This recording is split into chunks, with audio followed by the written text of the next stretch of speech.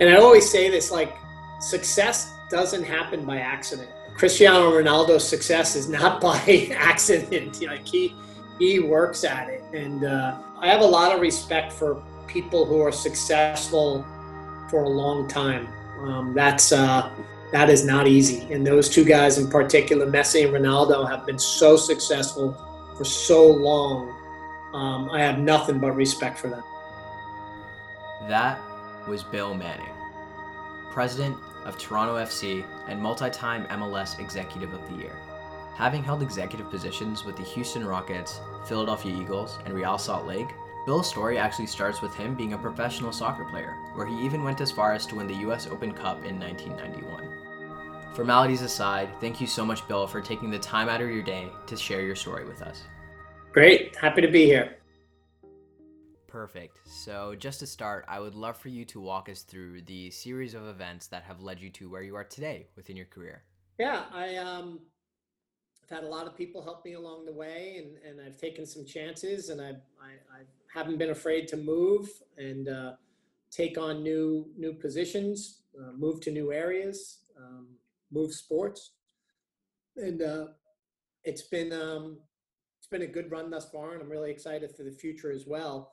I was a soccer player, back in the mid '90s, and back then there was no MLS. I was playing in the USL and had an opportunity to help out in the front office, and that's really what led me to my business career. I then was asked to be a general manager for a team called the Long Island Rough Riders, which is where I'm from, and I was 30 at the time, and so I stopped playing and did well there. Went to the Final Four 2 years in a row, and then got recruited over to a team called the Minnesota Thunder, which is now the Minnesota United now in MLS, and worked there for a couple of years. Worked for Bill George, who was the CEO of Medtronic at the time. He's a professor at Harvard Business School, renowned author on leadership right now. We won a championship there in 1999, which was my first as an executive, and then got recruited over to Major League Soccer, worked for Don Garber and Mark Abbott with the Tampa Bay Mutiny. And then after a couple of years, we actually contracted the league back then. Both the Florida franchises got contracted. And I was at a bit of a career crossroads, and decided I needed a lot more business experience. I had a world of soccer experience, but I needed more business experience, and went to work in the NBA for Tad Brown, who's their CEO now, and it was a fun time. Yao Ming was on the team. We were opening a Toyota Center, and really was a good. I was there for about a year and a half, 2 years, and then I went over to the Philadelphia Eagles to join them. Buffy Philippel called me on a Monday, and I remember I was on a plane on Tuesday. Met with Joe Banner and Mark Donovan on Wednesday, and by Thursday he was offered the job, and was making plans to move to Philly on Friday. And so it was a whirlwind week, and loved my time in Philadelphia. As you mentioned, Donovan McNabb and Brian Westbrook and Jeremiah Trotta. Andy Reid was our head coach. John Harbaugh was our special teams coordinator, and it was just it was a great time with Sean. We had Sean McDermott and Steve Spagnuolo were on the coaching staff. It's a good time. And as I mentioned, Mark Donovan's the president of Kansas City Chiefs now, just won a Super Bowl. And then I got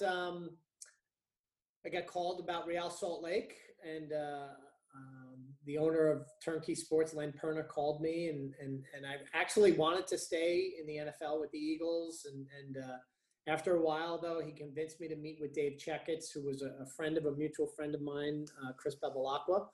And Dave was just a visionary and just a great man. And I took the job and wound up getting back to soccer, which I love, and so was able to run the team side of things as well as the business side, and open up a new stadium, which became Rio Tinto Stadium.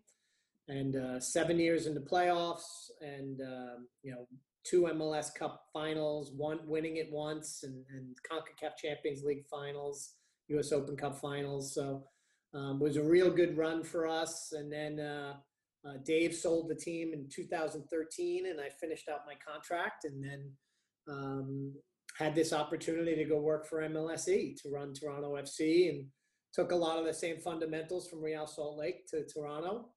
And we've had a lot of success, and was given the opportunity to run the CFL team as well in December 2017. So it's been a good ride to this day. I've lived in every time zone. Lived in Canada now, and I still feel the best is yet to come in my career, and also in soccer with the World Cup coming in 2026. I'm the co-chairman of the Toronto Bid Committee, and so I really look forward to bringing the World Cup to Toronto and being part of that, and what it's going to do for Major League Soccer. I think is going to be a real big shot in the arm as well. Now, we talked about this a bit earlier off camera, but a super funny anecdote for you listeners is unknowingly I've essentially been following Bill's path throughout his career. I grew up in the same county as he lived in when he was with the Philadelphia Eagles. Yeah. And as my sports interest changed, so did my location, whereas now I shifted from football to soccer and shifted from Philadelphia to Toronto. So I just thought that was a really funny anecdote to share. Love But it. I guess over the course of your career, I'm sure there's been a lot of challenges and hurdles you've had to face. So I'm really curious to know what have been some of the most valuable ones that you've overcome. I remember as a player, I so bad wanted to make a living playing soccer, and you just really couldn't prior to Major League Soccer. And I wanted to play in MLS, but I was really coming towards the end of my career as a player. I was in my late 20s, and then I would have been 31 when the league came out. And just coming to the realization that it's not going to happen for me, that I wasn't going to be playing in MLS, and I needed to figure out what I really wanted to do. Mm-hmm. And it was fortuitous in that when I was playing for the New York Fever, our owner, Bob Butler, let me work in the front office to gain some experience there. And then the Long Island Rough Riders, had heard about me, and they knew I was from Long Island, and they gave me the opportunity to be general manager there. And that really has led to where I am today, and obviously a number of steps along the way. But just coming to that realization that I needed to realize I wasn't going to play in MLS, and hey, can I though make a soccer career? Can I make a career out of soccer, which is, when you're in the front office side, is much, much longer than a playing career. And so Absolutely. that was something that I was able to quickly shift to, and then really, I remember I wanted to, I set a goal to be one of the best executives in soccer in the country, and that was, and I hope I look back and I think I've paved a good path for a lot of people and for the league. And like I said, I still have a lot more runway in front of me that I still have a lot more I want to accomplish in my career. But changing from being on the field to off the field was a big change. When Tampa folded in 2002, early 2002, that was a crushing blow for me. I was in MLS, which is where I wanted to be, but all of a sudden they folded the franchise, and I still had another year on my contract, but I wanted to run a team, and those opportunities didn't come. And so I needed to make a career decision. And I realized I needed big league experience, and I needed business experience. I had a lot of soccer experience, but I needed business experience, and had a couple of opportunities in soccer, but they weren't financially the right place or career-wise even, and even had an opportunity to work for the Tampa Bay Buccaneers at the time. But I took this chance to move to Houston, Texas, and work with Tad Brown, who's their CEO, and it was sink or swim. And I knew it. I knew that if I didn't do well there, my career would be in trouble. I was in my, I'm trying to think, I was probably in my mid-30s at the time. And it was an experience where I had to raise my game. Mm-hmm. And I was on strictly the business side, on the sales side, and I was able to do really well.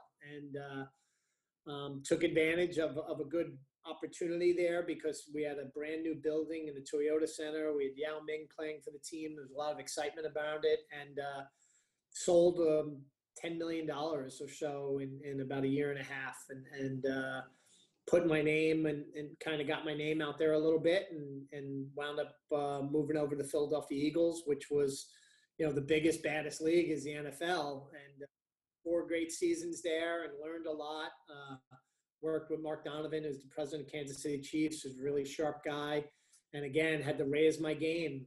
And those 6 years, I still say those 6 years away from soccer actually were my most transformational years. Those were the years that I really needed to raise my game. I mean, I was side by side with a bunch of people with Ivy League educations from Harvard and Brown and Yale, and very, very bright people, very motivated people. And I felt that, with my own determination, my own effort, I could be better than all of them.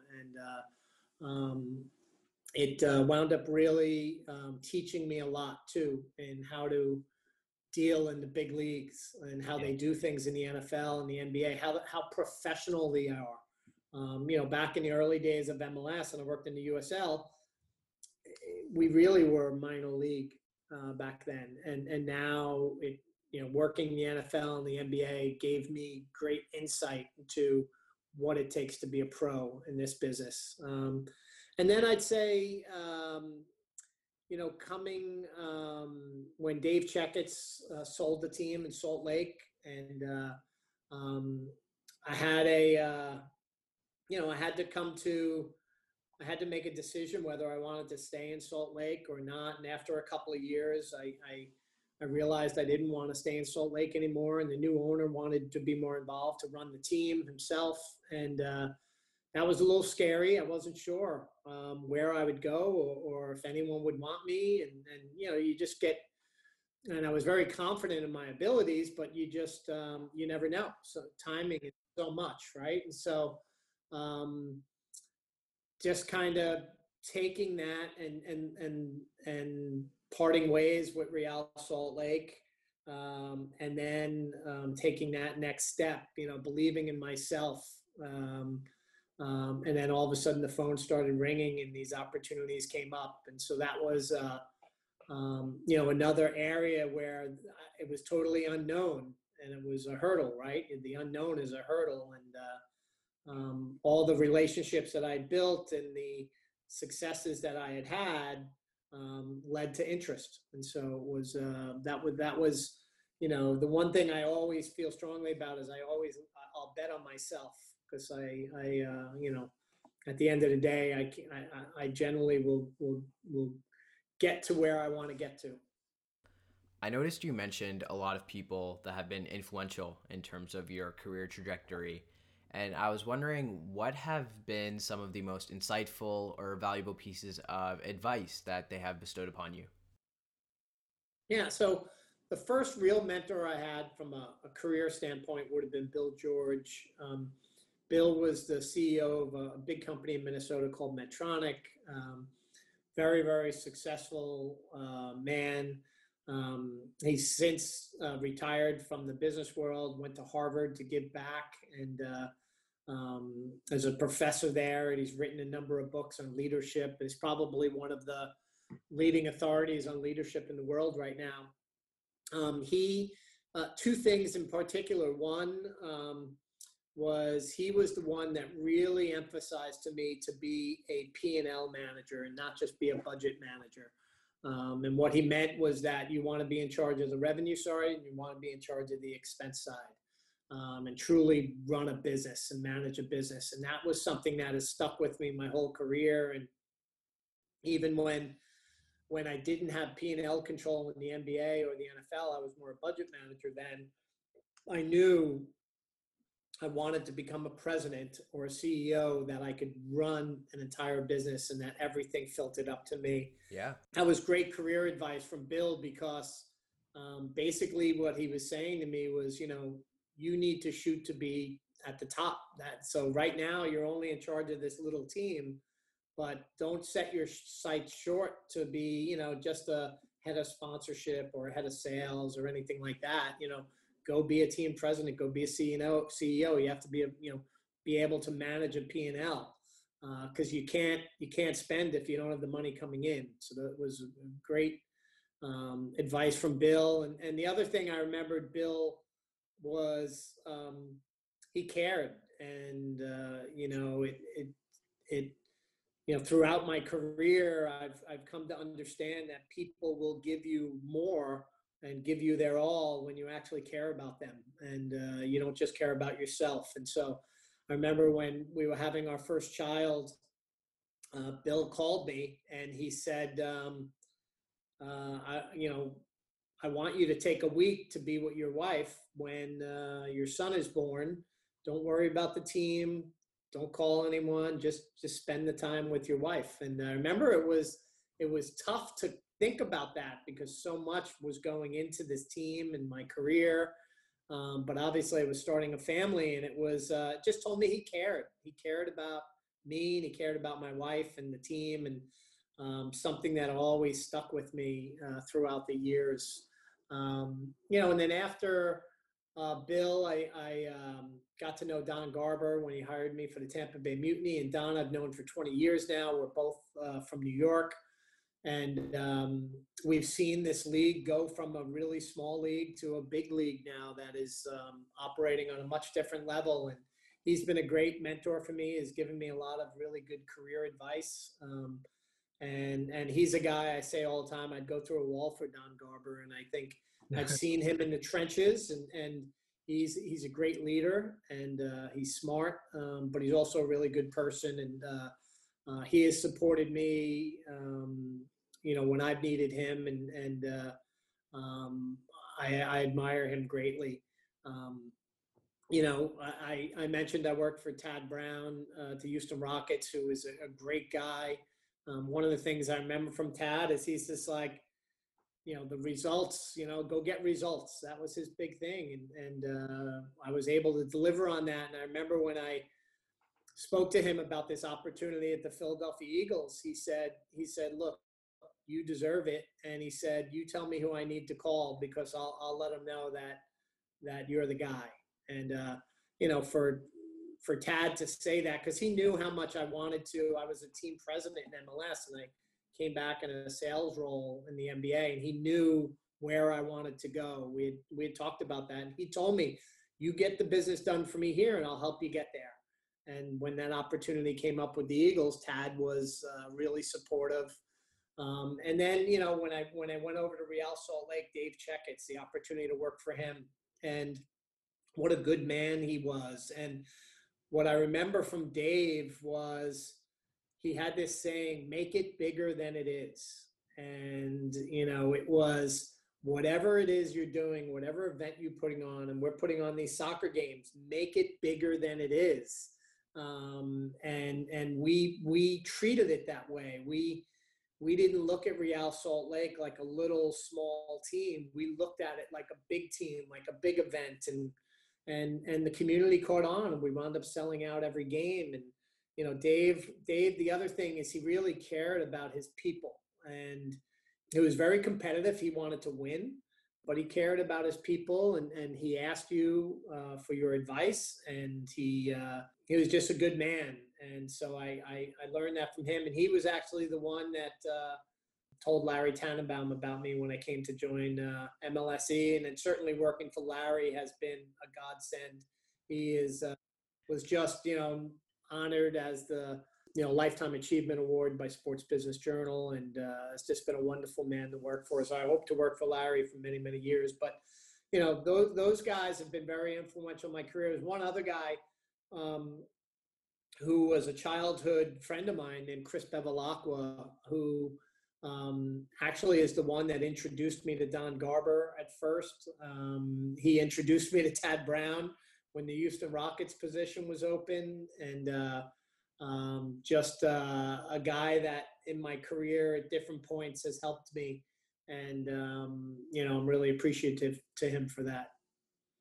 Now, Bill, you find yourself in quite an interesting position where there's literally an entire fan base of millions and millions of people watching your every move, which I'm sure puts a lot of pressure on you. And with society moving towards more work-intensive environments, how do you maintain some level of mental health within your professional life? I just deal with whatever it is. Like I have a saying, and my wife actually got got it engraved for me, and I keep it in my bookshelf at home. It is what it is, and Mhm. I take things for what they are. I don't, and I deal with it. And what I found is the best laid plans rarely go the way you want them to go. And many times you have obstacles in the way, and sometimes things go a different direction, and it's your reactions to those that help you. And I always say, yes, you want to be proactive, but you also need to be prepared to be reactive, Mhm. and make the right decisions when things aren't going the way you want them to go. I remember, um, before your time, but the heavyweight champion Mike Tyson used to have a funny saying, and he said, he says, all my opponents have a great plan against me until I punch them in the face. And then their best laid plans go to waste because he was such a hard, powerful hitter. And I, I think you have to be nimble on your feet and be able to react to different things in your career and in your life, and take it for what it is. It's a hard business, sports. It's very competitive people. It's not always nice, um, and it's the reality. And I hate to say it, we live in a world where you get judged on the wins and loss column, and there's no hiding. There's no hiding in sports. Mhm. It's out in the newspapers, it's out in the media, it's on the radio, it's in TV. Can't hide, and your results show up. And it's why a lot of times it's not a whole lot of job security in this industry. At the end of the day, I go to sleep well at night because I feel that I treat people with respect, that I'm nice, and that I work hard and I work my butt off every single day, um, with the goal of trying to win. And that's what I always I always what whoever I'm working for, I really quickly try to find out what's really important to them, and then I know what's so important to Larry Tannenbaum is winning, and I love that. Really, that's what drives me every day. And so I do everything that I can every single day to try to help Toronto FC and the Toronto Argonauts win, and do it in a way that's respectful to people, and that my staff and my players, we treat them well, and with respect, and my colleagues and my peers. And so it's you know it's a from a mental health standpoint, like I love what I do, and I love it every single day. And so um, you pick yourself up when you lose. Like right now, we just lost 2 in a row at Toronto FC, but I like to say, we got knocked down, but just don't get knocked out. And that's what keeps me going. And so I'm very, very driven that way. So it's part of who I am and what I do. Yeah. And as an executive in the MLS, you've essentially accomplished everything there is to accomplish. Two-time MLS Executive of the Year. In 2017, you won the domestic treble with TFC. So I was curious to know more about you and what you enjoy doing outside the scope of your work. Um, I have a great family. I have two boys, and my wife and I have been married 27 years.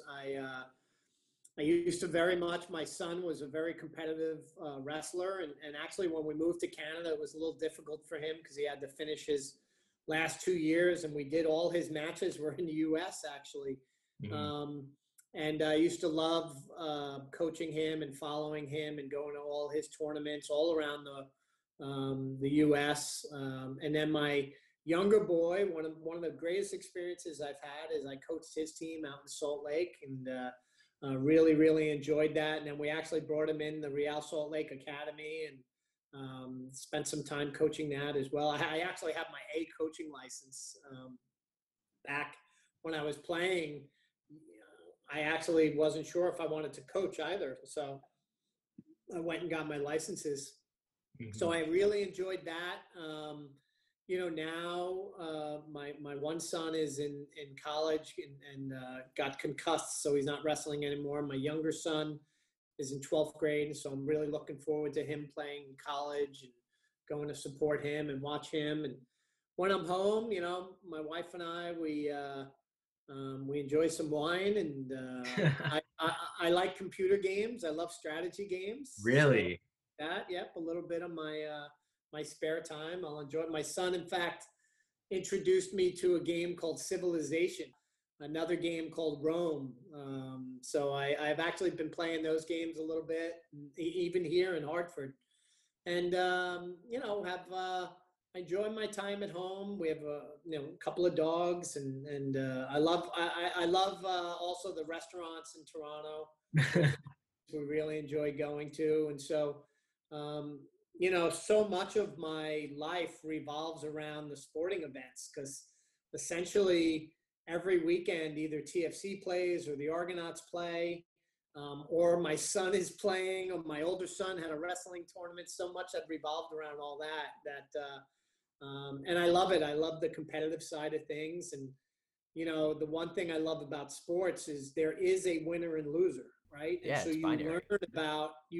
learn about losing now, and you learn how to handle losing and how to overcome losing. And so, it's the one thing that I always find that you're always learning in sports, because you're not going to win all the time. You're going to lose, and then you need to learn from the losing and what you need to do better to win. And so it's I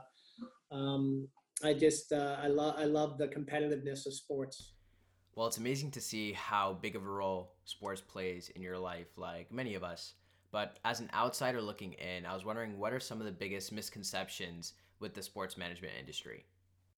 So I do think there is a perception that it's all fun and games. And, I remember like people, even when I was working like in the NBA and the NFL, like people, neighbors, relatives, they'd be like, well, like, where do you work in the off season? What do you do in the off season?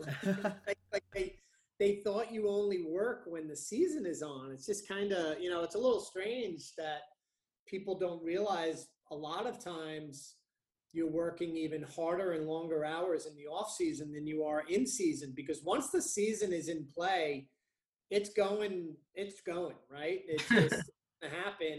And it's all the work you did leading up to the season that actually a lot of times will dictate the results, on how you go. So it's not fun and games. It's I'd say the other thing which is highlighted clearly in the professional sports side of things is the money and the contracts, and it gets very personal when you deal with players and their contracts and their livelihoods, and coaches for that matter, and staff, and that's there's never an unlimited pot of money, right? And so you always have to balance these things which sometimes can hurt people's feelings or so on. And so that's a very difficult part of the sport that I don't think people understand. Like when you're playing FIFA soccer or Madden football, you can trade a guy away and Yeah, it's like no big Ultimate Team. deal, and you cut guys and bring players in the real life of sports, though, these players do have families, and these players do have feelings, and they do have character, and it's not easy sometimes to just say get rid of this guy or fire this coach or trade this guy away. It's difficult, and there's emotions that are involved, and that's the part of the business I don't think, if you don't work in the business, you don't see, you can't comprehend how I've had players cry. I've had coaches in tears. Like it's hard. It's hard, and then those things are real. And so I think that's another area where the general public truly doesn't realize the emotional side of the business that is involved when you're dealing with players' careers with contracts and trades and cutting players and all that stuff. Those are two areas I'd say, not fun and games, and then the emotional side of the player personnel. Considering that you've held several executive roles across three different major leagues in the MLS, NFL, and NBA, I was wondering if there are any subtle nuances or differences when it comes to managing teams in different sports. You know, in all honesty, there's actually not a lot in terms of running the franchises. Um, the principles are all very similar, right? You want to win on game day. You want to manage your cap or your budget such that you can be competitive long term. You want to maximize revenue, which means you want to sell tickets and sponsorships and merchandise. Good customer service. So many similarities along the way. Football's a little bit different because it's a bigger sport. You have bigger rosters. You play less games. Basketball is a smaller roster and smaller teams. And so, but I would say the fundamentals are very, very close in how you run the franchises and how you manage the businesses of all three sports. It's that's why we call it the sports industry. It is much different though than if you own a retail store or you own a manufacturing plant or an accounting firm. Like sports is a different business for sure, but within the different leagues, there's a lot of similarities. If you were to look back on your over 25-year career in sports management, is there anything that in hindsight you would have wanted to do differently?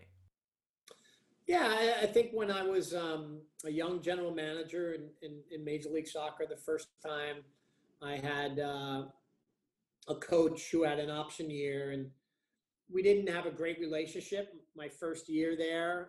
He was the incumbent coach when I came in, and I opted to make a change. And we were a playoff team, and I probably shouldn't have done that. I probably should have figured out. I say this, and he and I have mended fences, but we found ways to not work together when we should have found ways to work together, because I think we could have been successful. And that little change actually derailed the next season because there was too much change.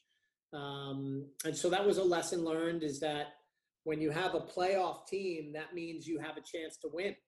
Not making the playoffs, then you start looking at, do I need to make a coaching change or so on. But if you have a team that makes the playoffs, your coach then has a chance to win the whole thing. And so that was a lesson learned there. When I was in the NFL and NBA, definitely just the true professionalism of those leagues and what it took to be a pro. Definitely lessons learned there. And, then when I was in Salt Lake, I would say, I got to a point where I needed to decide if I wanted to work in the environment I was working in. And it's hard because you have your employment, right? But you can always decide if you want to leave.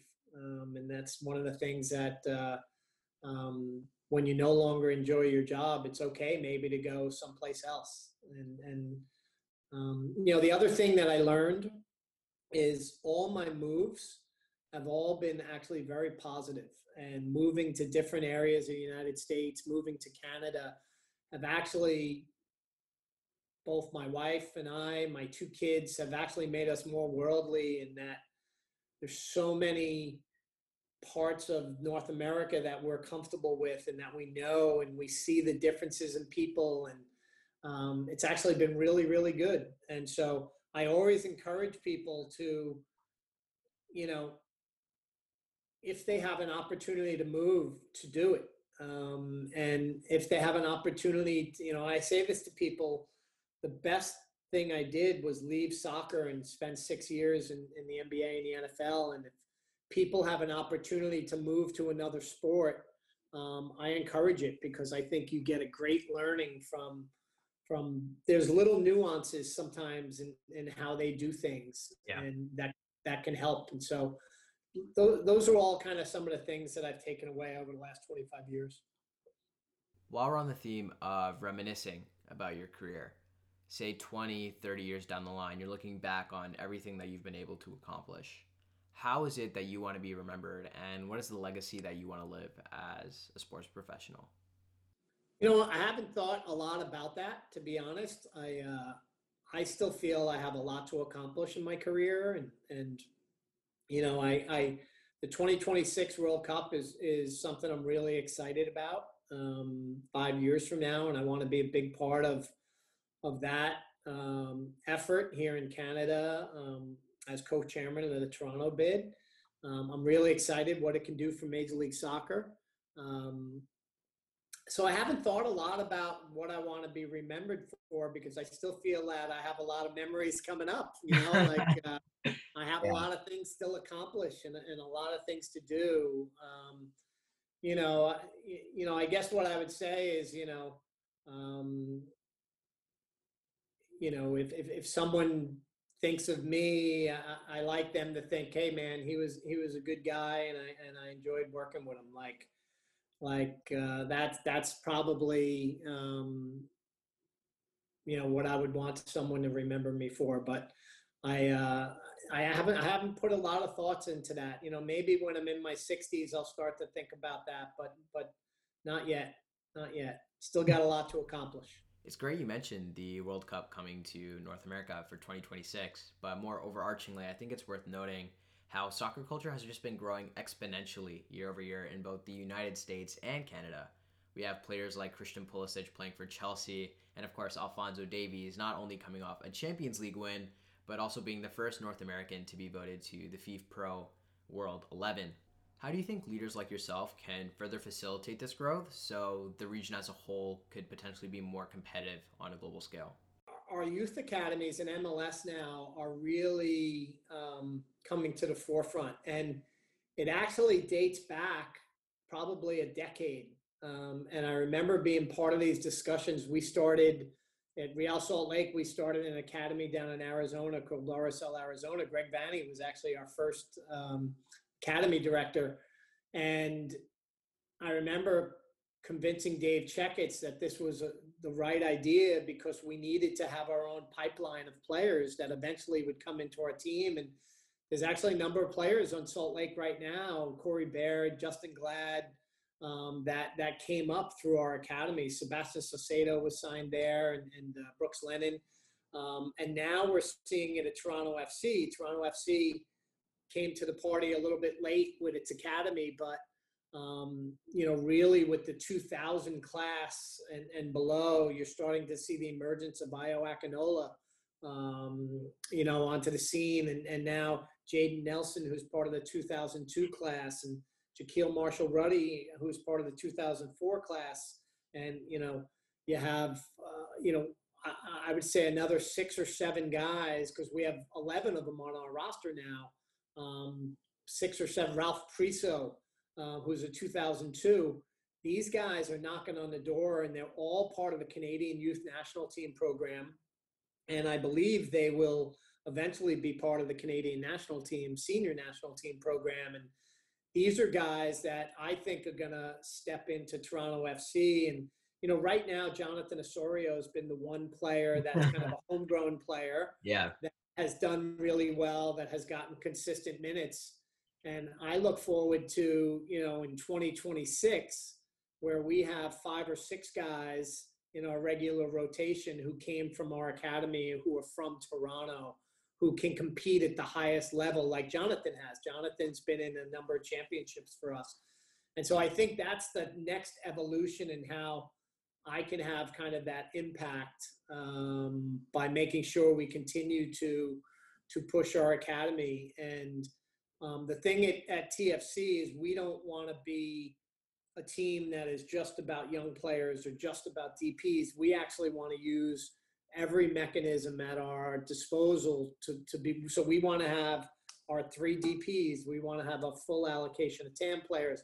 We want to have our homegrown players, coming up in that mix. And then we want to have good, what I would call veteran MLS players like a Nick De Leon or a Drew Moore, and just combine that all together into what we think is the right way to put together a championship team. So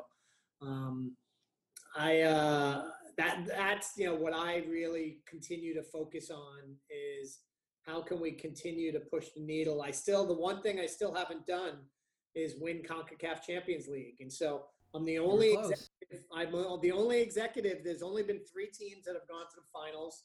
My team, Salt Lake, in 2011. We lost on aggregate 3-2 to Monterey, and then Montreal lost in 2015, and then TFC in 2018. So I've been to 2 finals and have come this close, losing 1-0 in leg 2 to Monterey and Salt Lake, and then on penalty shots with TFC. So that is something that I am laser focused on, getting back to CONCACAF and winning a CONCACAF Champions League. I think that's when when MLS has come to age in a number of different ways, but when MLS fully comes of age on a world stage will be when we win CONCACAF. We currently live in such unprecedented times considering the global pandemic and COVID-19. And I know that there's been a huge impact on the sports industry, especially. You mentioned earlier how important being a P&L leader is. How has the pandemic affected not only your bottom line, but your strategy moving forward with the club? It's obviously been very difficult for a number of sports teams. Ticket sales is a big part of our business. And, I think the resolve of our ownership is amazing.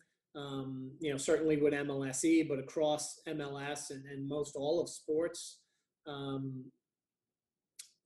I think we will all be stronger when we get out of it, but there's going to be some pain here.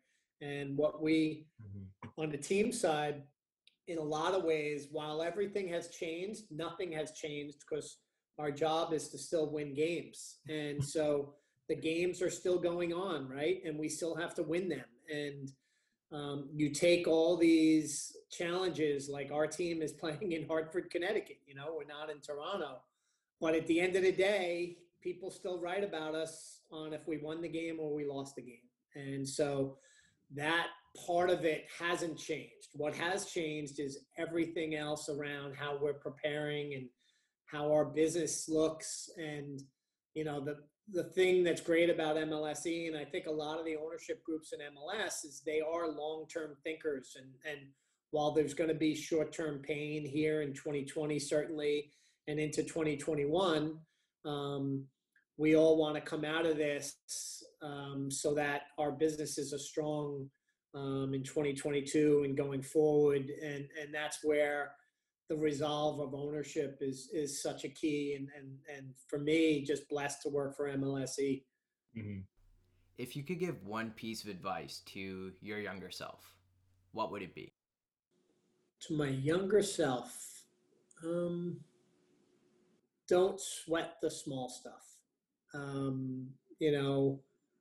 When I was younger, I would sometimes stress out about things that probably weren't that big of a deal in the long run. And so as I've gotten more experience and I've had more experiences and I've gained a greater understanding for what's really, really important. And, what's maybe, hey, yeah, it sucks that this didn't happen, but it's really not that big of a deal at the end of the day. So it's probably don't sweat the small stuff.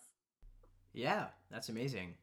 And I guess just to close off on a more casual note, I would love to talk soccer with you. Yeah, of course. Now looking at European soccer, so you don't have any conflicts of interest, has there been a favorite team or favorite player that has stood out over the course of the last decade to you? I don't really have a favorite team. I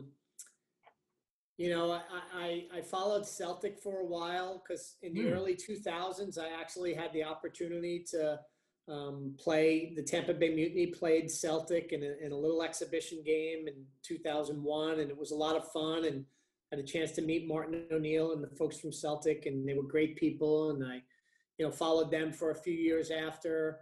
You know, when the Glazers bought Manchester United, I always I find myself rooting for Man U because got to know Joel Glazer a bit when I was in Tampa, and he's a good guy, and his family are good people, and so I tend to now root for people I know. When a friend of mine, Ita Lozanzi, was the CEO of Roma, I used to root for them while he was working there, and we just had a couple of owners just bought teams in Italy, and I really hope things go well for them, Parma and Roma. And so I find myself, rooting for people that I know, and that that's kind of how I've tied into teams. In terms of players, I love Messi. I think he is such an amazing player, and just the greatest player I've ever seen in my day, for sure. And his legacy, I think, is just going to be unmatched. Agreed. He's the one that jumps out at me, and I've actually gained a lot more appreciation for Ronaldo of late, just how he's been able to move from team to team, and at his age now to still be as successful and as competitive as he is. And his work ethic is just amazing. And I always say this, like, success doesn't happen by accident. Like 100%. Like Cristiano Ronaldo's success is not by accident. He works at it, and I have a lot of respect for people who are successful for a long time. That is not easy. And those two guys in particular, Messi and Ronaldo, have been so successful for so long. I have nothing but respect for them. Yeah, well, that just about wraps things up. Thank you so much, Bill, for taking the time out of your day to join me on my podcast. I'm sure not only myself, but everyone listening definitely gained a lot from your experiences. Great. Pleasure to be here. Thanks. That concludes my conversation with Bill Manning, president of the Toronto Football Club. Make sure to keep an eye out for the next episode of Industry Insights, where I'll be joined by Celia Chavot, footwear and accessories designer for Louis Vuitton. If you've made it this far, thank you so much for listening. And remember to take care of yourselves today. And if you can, someone else as well.